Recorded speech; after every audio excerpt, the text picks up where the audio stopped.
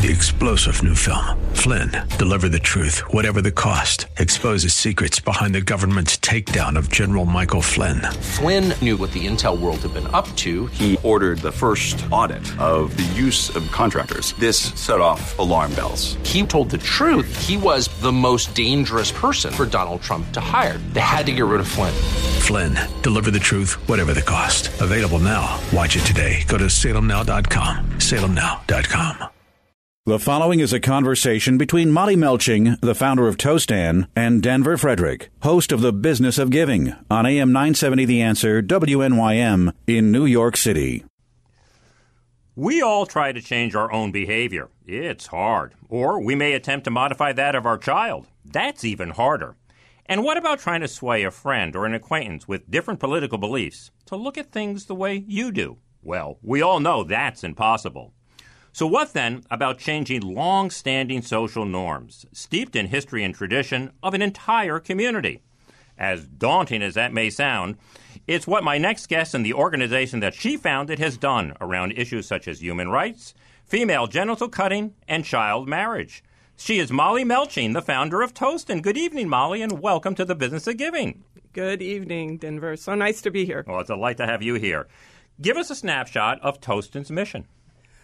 Tostan's mission is to support communities to realize their own vision for well-being. Mm-hmm. Tostan is a word that a professor whom I worked with when I first came to Senegal thought was so important. He told me that this word Tostan, which is a Wolof word, means the breakthrough when a chick breaks through the egg and is able to walk on its own. And he said that egg is nurtured with the nutrients and the blood of the mother who sits on the egg. And this is, he said, what needs to happen in Africa. People need to be nurtured with their own culture, their own language. And when they break through and get out and share with others with the confidence of their own language and their culture, then he said, we will go for true development in Africa. His name was Cheikh Anta Diop, whom all Senegalese admire as being one of the great African intellectuals, great African thinkers, and I had the great honor of being able to work with him for 10 years. Yeah, and he gave you a great word to describe your organization. It is absolutely pitch perfect. Well, you were born in Texas and you were raised in Missouri and in Illinois. So in 1974, you went to Senegal. What brought you there in the first place? I went to Senegal because I was at the University of Illinois. Mm-hmm. I was in the French department, and I had started working on what we called expanded French studies, which meant we looked at African literature in Francophone countries. And I became very interested in Africa because I saw the people I was meeting. The professors I had were very different. They had a very different approach. They were very welcoming and open. And I thought, wow, this sounds like a totally different culture than the one I'm experiencing here in Illinois. Yeah. And I thought I would love to go to Africa one day. And guess what?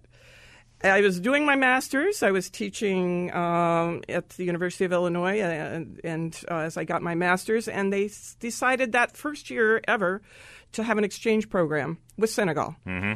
And everybody knew I was very interested in African literature, and they said, Molly will, I'm sure, be the one who applies, which I did, of course. And that was 1974. I went over for 6 months, and I have now been there 45 years. Wow. Never well, left. Tell us a little bit more about Senegal and what did keep you there. Oh, I loved Senegal from the moment I stepped off the plane. I can't explain it. It was like going into a whole different land where I remember so well seeing as I was going into the city, the wind was blowing and the boo-boos were flowing. The people were greeting each other and clasping their hands and patting backs and smiling and laughing. And the color and the beauty of the people as they walked along, the children, seeing them dancing in the street. And I said, wow.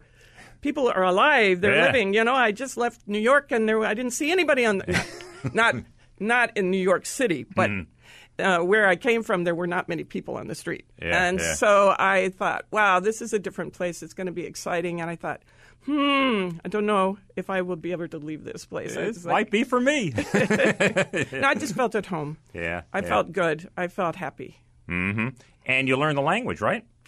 I did. When I first went over, I thought French would be enough. Because I did speak French. I had lived in France, and I thought I understood culture from having been in a different culture in France. But when I went to Senegal, I realized I got a bit frustrated a lot because, first of all, I didn't understand what was going on, and I didn't understand why people were doing what they were doing. And I realized that so many people did not speak French, even though it had been colonized by France.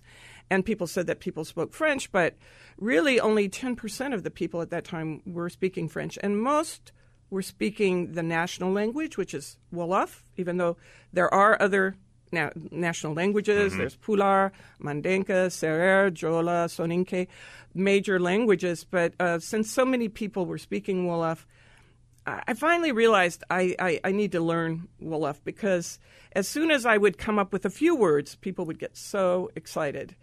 And I realized that to truly understand what was going on, why people said what they said or did what they said, that it was so critical to learn the language, and it was the best thing I ever did. I can imagine. Knowing what the proverbs mean, the expressions, I mean, just a whole deeper level of understanding. The wisdom of the people, and also knowing what to do to show respect to people, what not to do, that shocks people. Which would be okay in New York, but not here. Well, you started Tostan about 17 years after you had arrived, 1991 or so. What was the impetus to do that? Because I had volunteered when I was at the University of Dakar. At that time, it was called University of Dakar. Afterwards, they took the name of my professor, University Cheikh Anta Diop. But at the time, I was at the University of Dakar, and I volunteered, as I often did when I was at the University of Illinois. I decided to volunteer with children, and I was very upset to see that the children did not have any books that really were about their own culture. They were books imported from France about riding the metro or how you can build snowmen, and really didn't apply to Senegal. Right. So I started a children's center. I had, after I'd been in Senegal 2 years, I got in the Peace Corps. I started a children's center where I was working for 6 years, really trying to promote African books for African children. And we had African writers and illustrators who came, and I had gotten books from all over the world with African stories illustrated and giving good examples of what they could do. And as we did that, we also did a radio program, went all over Senegal, and recorded the stories and songs and activities of children. And by doing that, I got a real insight into the life of the villagers. And after I had been in the center for 6 years, we decided to take that center out to a village. And actually, we were only going to go for 4 months to the village. Ended up staying there 3 years because the people that were in this village, no one had ever been to school, and they wanted so desperately to learn to read and write and to also get new information and skills they needed, because I was in a wonderful village. It's called Sam Njai, which was near the city of Chess. And there had been other projects around Sam Njai. And quite frankly, many and most had failed. There were health centers that were now inhabited by chickens and goats and donkeys. And the beds were gone, and the wells had not been constructed properly because some of the sacks of cement had been stolen. And they felt that they needed preparation before these projects came in with their millet machines that were broken down now, and the wells and management skills. And it wasn't in their village, but it was in a nearby village. And they said, if you could just teach us some of this, to read and write, to be able to manage our projects, to be able to do budgets and to follow through and know about math. We know how to do math mentally, but we need to write things down. Yeah. So we started teaching in their language, in Wolof. And guess what? When you teach people in their own language, they learn very quickly. Yeah.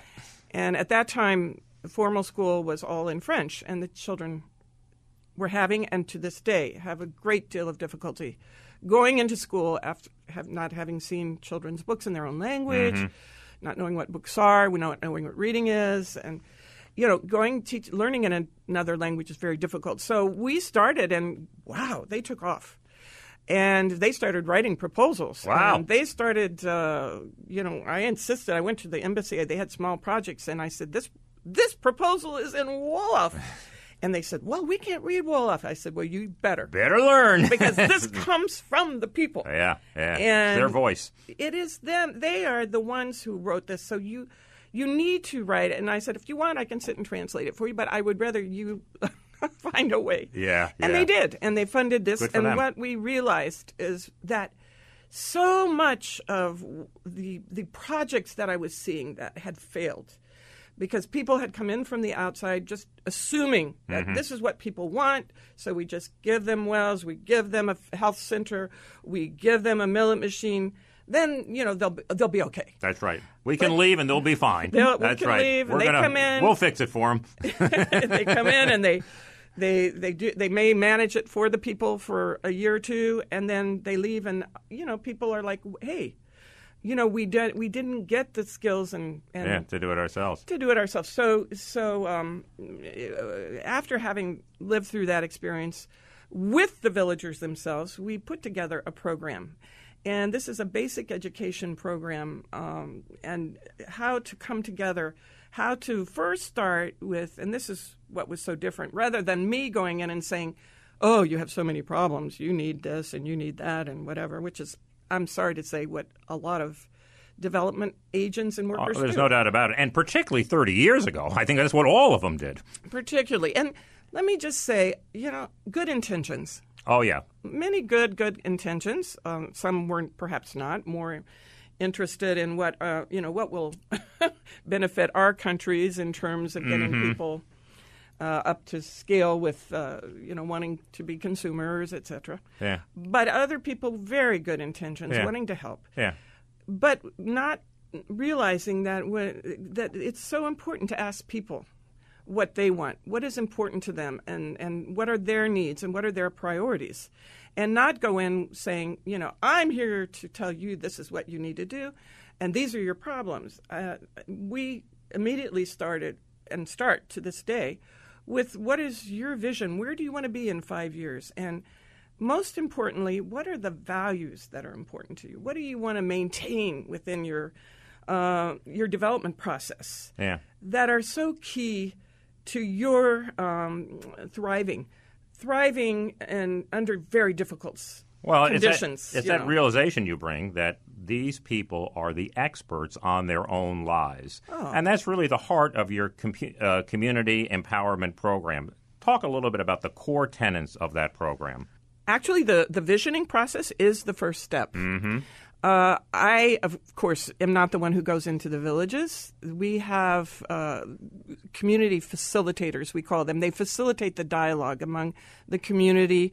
We open 2 classes, one for adults and one for youth. We made a big mistake in the beginning.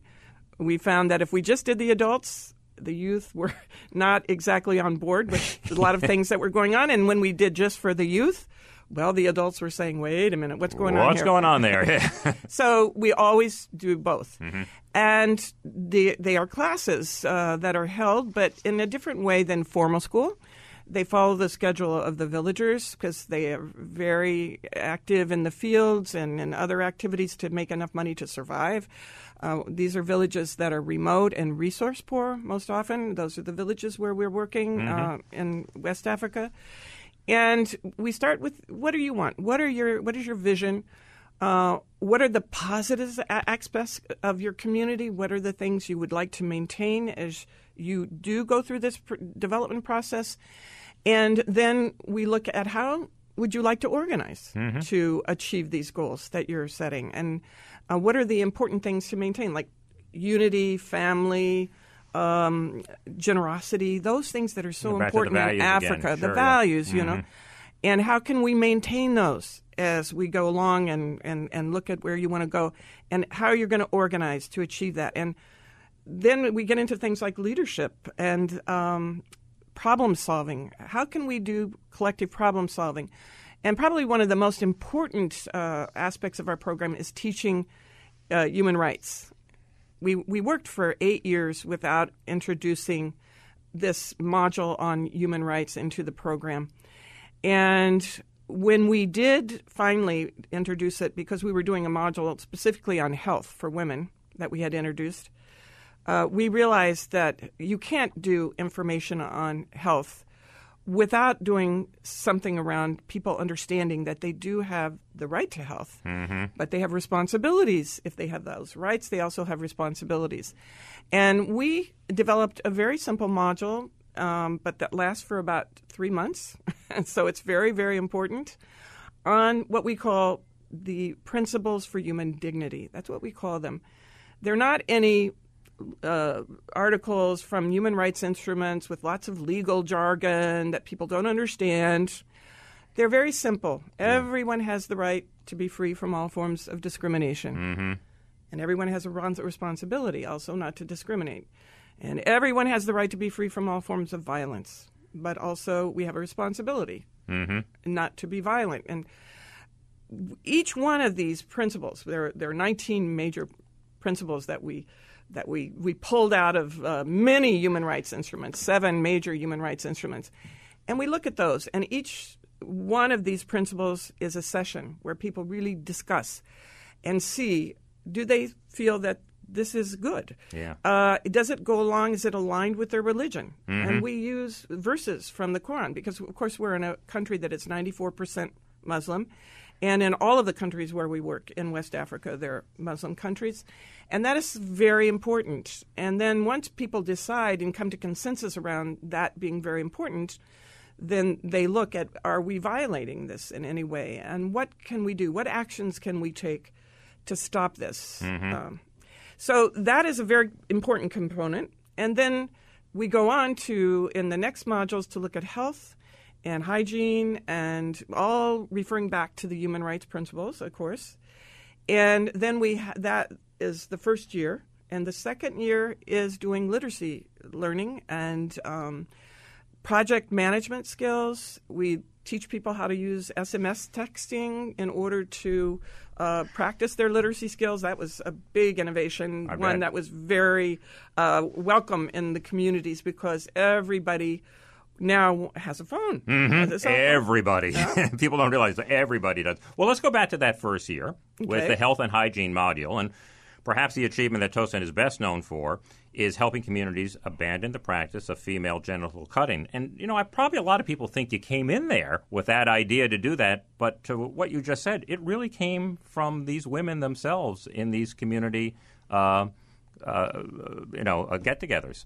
Right. I always tell people I was more surprised than anyone when the women actually decided. I mean, I could not quite believe it. And now you have to realize, too, that they had done the human right to health, their responsibilities around health, the right to be free of all forms of violence. And what is violence? They looked at what are the different forms of violence, looking at it as if violence is anything that is really not necessary, that can harm people, that can create problems or harm for people either right away or in the future. And when they got to the health module and they studied female genital cutting, and we do say cutting, we don't say mutilation, and that is because the villagers themselves asked us not to say mutilation, which is a word that means cutting with the intention of harming. Yeah. Because they were cutting the daughters because they had no choice, really.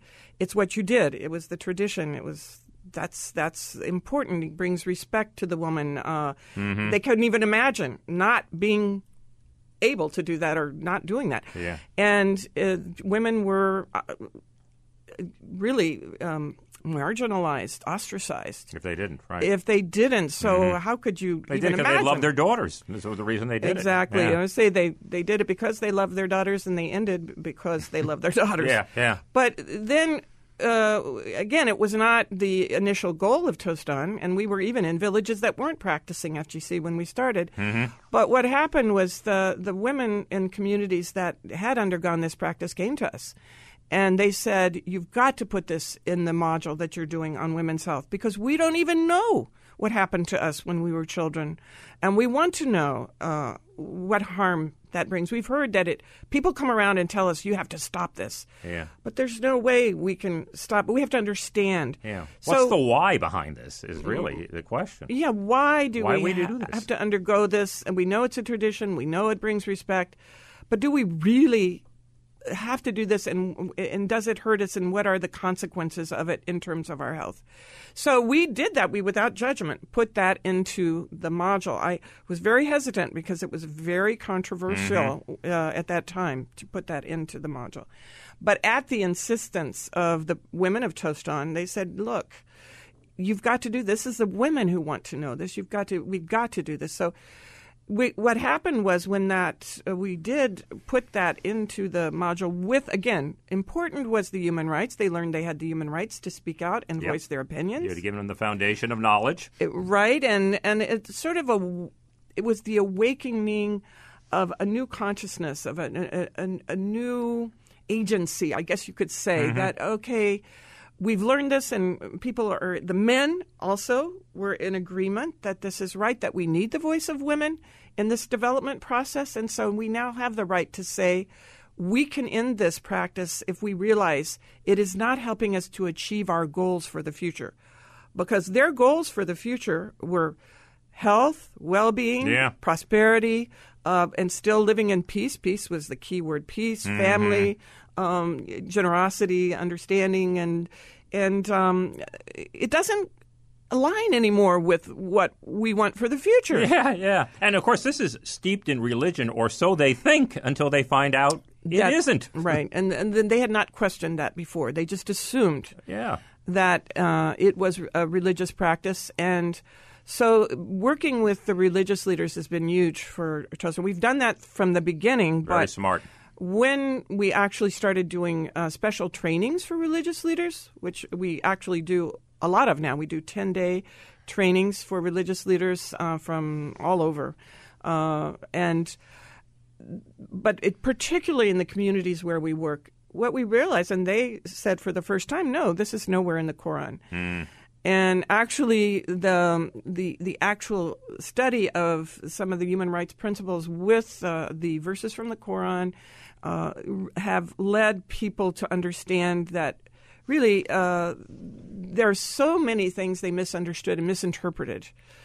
And it's been great to have the voice of the religious leaders, both women and men, involved in the process of change. What has happened is they have literally gone out from village to village to work with people to explain that this is not a religious practice, and anything that harms, can even kill our daughters. That's great. Is not to be promoted. Yeah. It's to be stopped. That's part of organized diffusion, right? Well, we call it organized diffusion, and this was from an imam, actually, a village chief imam. His name is Dimba Jawara. He came to me and he said, okay, first he was mad at me because he said, you should not be working on female genital cutting. And I said, oh, okay. Yeah. And then I said, Dimba, go speak to a doctor. Go speak to your key religious leader, the Khalifa, the high-level religious leader, and also go talk to the women because he's so smart. Dimba is one of my mentors. And I said, you are so smart. You will know how to speak to the women so they will tell you the truth. Usually the women would not speak about this. They were afraid to. There were a lot of taboos around even talking about it. And when he came back, he said, oh, Molly, if I knew what I now know, I would have stood up. He always says, I would have put on my shoes and started walking years ago. And Dimba actually put on his shoes. Dimba went to 347 villages because Dimba said, you're working with a tradition that can only be stopped, not by one person, not by one family, not by one community. It has to be the extended family, the social network, the people that matter. They are the ones that have to be involved in this decision. And this is how Tostan learned about social norms. Yeah. We learned that social norms this is Demba's wise teaching to our staff, is that, and he's never been to school, formal school, but he certainly, I always say he has a doctorate in wisdom and social transformation. Demba says that, social norms are those practices which are expectations by others in your community. And if you don't practice them, number 2, you're going to get sanctioned. Oh, yeah. And number Ostracized. 3, they have value, social value. And so you cannot approach them and use the same methodologies you can with other practices that everybody says, oh, yeah, those are really bad. Throwing trash in the street, no, that's not so good. So you can send out messages around that. But something that has social value, oh, my gosh, you can't do it alone. Because when people all agree, oh, you have to do that, hey, think of some of the social norms we have in America. If everybody expects you to come to a Christmas party and bring gifts, and you say, come and you say, hey, I don't like this practice. I didn't bring a gift. But what do you got for me? People will go, what's this? Hey, ooh. Not next year, that's for sure. Yeah. Exactly. Yeah. And so it really made sense to everybody. And so Demba says, let me show you. And he put, as he said, he put on his shoes. And he walked to many communities that were part of his social network. He said he went first to the Deretu Sumabay. That is the blood of my father. So all the relatives on the father's side, and then to the Deretu Sumayay, the blood of his mother. And so that the close relatives, those are the people that actually were intermarrying. This is a question of intermarrying within the group. And so, of course, you could not get married if you were not cut because you would not be respected. You would be ostracized. One woman told me that when she was not cut and she walked into the room with all the women who were cut and they stopped talking, they all got up and left. She said, I would do wash and people would say, okay, we have to wash the clothes again because they're dirty. It was considered you were impure if you were not cut. That's amazing, yeah. So you can see. I can see, yeah. So Demba says, here's what you do. You get all these people to come together. I go and work with them. I am, never Molly, of course. That's the last thing you would do. Anyone from the outside coming in telling people to stop what they're doing, you can imagine the reaction. The old way we used to do it, yeah. Right. Too many international organizations, yeah. And, right. Not the way we used to do it. So many people are still doing it. They still do it as well. That's right. At least they are a little bit better than they used to be, but it's a hard practice to break. Well, and we've been doing training we've done training for other NGOs. We've had 565 participants over 26 seminars in the last 5 years. And it's surprising to me that they say, well, we have to do that. We don't have time. Yeah. And I said, well, why do you have to do it this way? Well, the donors want us to tell people to end FGC. So we go in and tell people they have to end FGC. Yeah. And again, pretty much, and they use words. We're fighting. We're going to fight FGC. Yeah. I say, but when you go in saying you're going to fight, I mean, when you tell someone you're going to fight, what's the reaction? I'm going to get defensive. Exactly. And who are you coming in here to judge me? I don't appreciate that one little bit. That'd be my reaction. And that's what happens a lot. And people in Africa are very polite, so a lot of times they'll just say, Well, as a result, then the person leaves and they say, oh boy, this person doesn't understand Doesn't get it at all. Right. Well, as a result of this approach, over 7,000 communities have declared their intent to abandon harmful social norms across Africa, and that is quite a testimonial to Tostan. Talk a little bit about funding, because you just mentioned that before. How is the funding for Tostan? Where do you get it? And a little bit about your pooled funding growth approach. Right. Well, we've had funding from many sources. UNICEF and UNFPA have been major donors in the past and have been very supportive and participative in the process of trying to share also the learnings that we have had during this process of ending FGC and child marriage. And also many family foundations have been major supporters. Individuals have also stepped in. But what we realized is that we have a program. It's holistic. It's inclusive.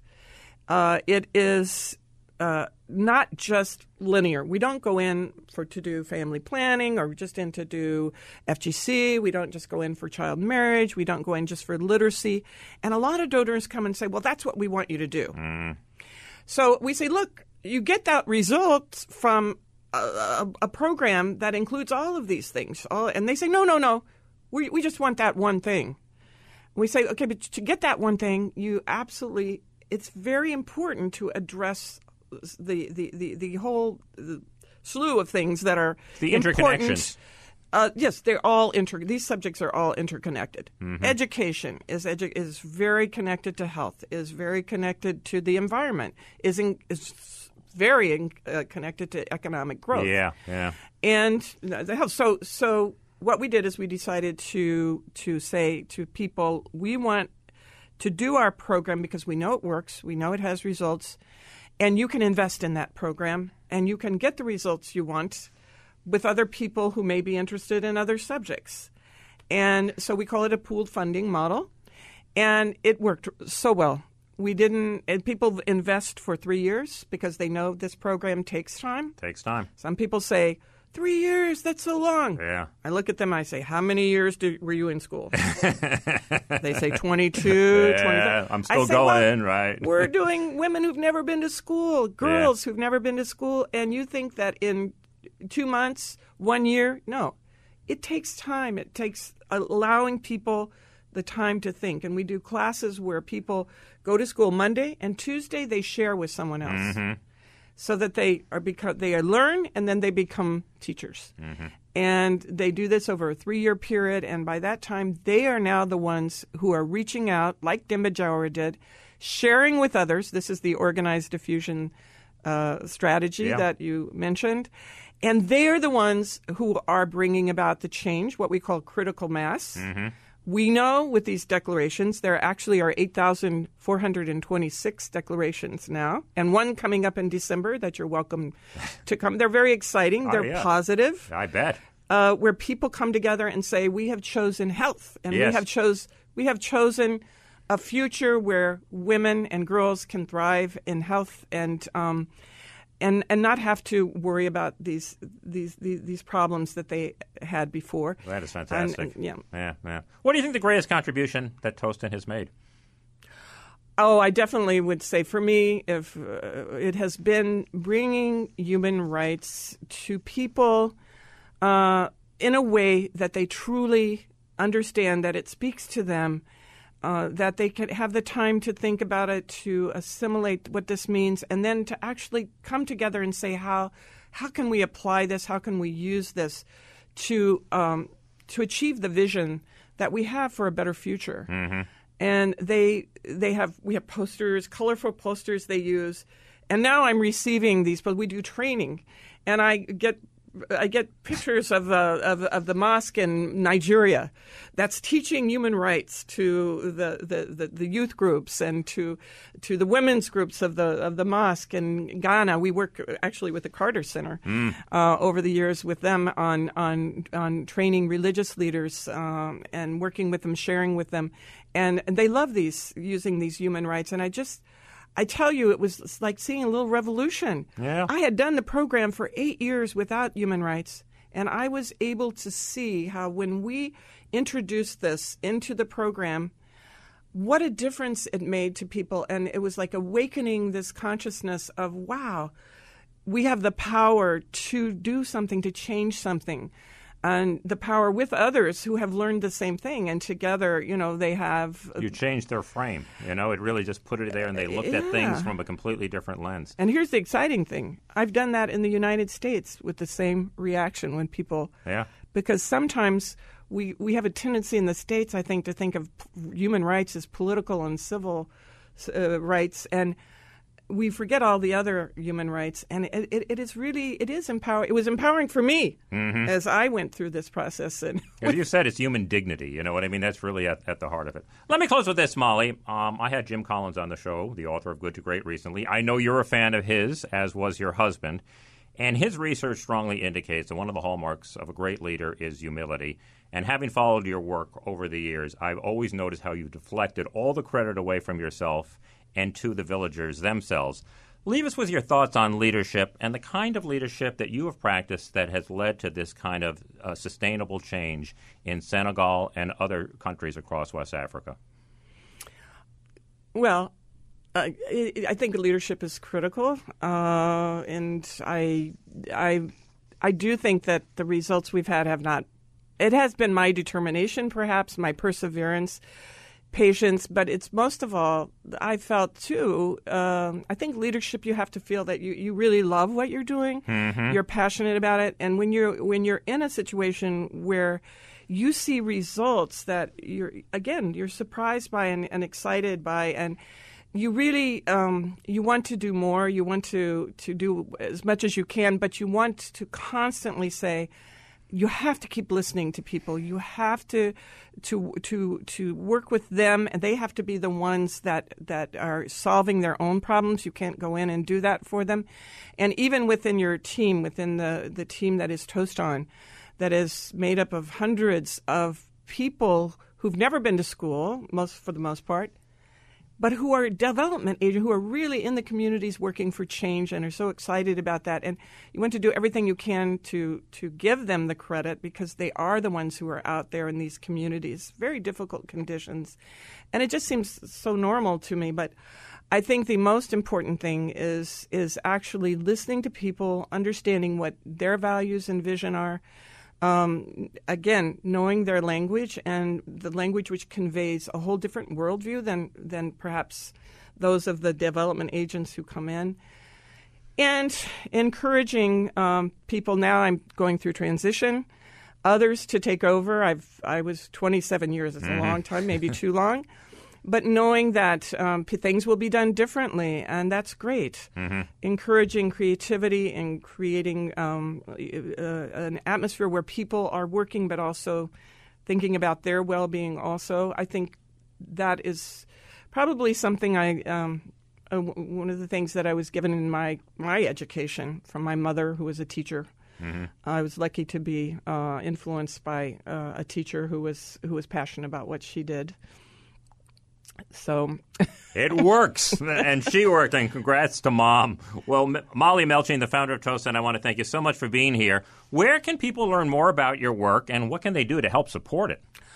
Oh, we'd love for them to go to tostan.org, look at our website, see all the wonderful things we're doing. Yesterday there was an announcement about a woman who's now one of the thousands of women who was elected to become a municipal councilor in her area, and now is got a human rights platform ready to advocate for the rights of their community. And also the book, However Long the Night. Written by Amy Malloy? That's right. It tells the story of those people who I was so blessed to be able to work with over the years. And my own story along with it. And I would say start with the website. Yeah. Find that donate button. The name of the book again is However Long the Night, Molly Melching's Journey to Help Millions of African Women and Girls Triumph. Thanks, Molly. It was a treat to have you here. Thank you, Denver. The Business of Giving can be heard every Sunday evening between 6 and 7 p.m. Eastern on AM 970 The Answer in New York and on iHeartRadio. You can follow us at Biz of Give on Twitter and at Facebook.com/businessofgiving. 3-star General Michael J. Flynn, head of the Pentagon Intelligence Agency, knew all the government's dirty secrets. He was one of the most respected generals in the military. Flynn knew what the intel world had been up to. He understood its funding. He ordered the first audit of the use of contractors. This set off alarm bells. The explosive new documentary, Flynn, deliver the truth, whatever the cost, and covers the facts behind this scandal. Flynn told the truth. He was the most dangerous person for Donald Trump to hire. I find out the worst enemy that I'm going to face in my life is right here in America. They took my assessment and they wanted me to change it. And I was like, I'm not changing it. They had to get rid of Flynn. With in-depth interviews, archival footage, and never-before-seen personal records of the man behind the headlines. I just felt like I was drowning. Flynn, deliver the truth, whatever the cost. Available now. Watch it today. Go to salemnow.com. salemnow.com.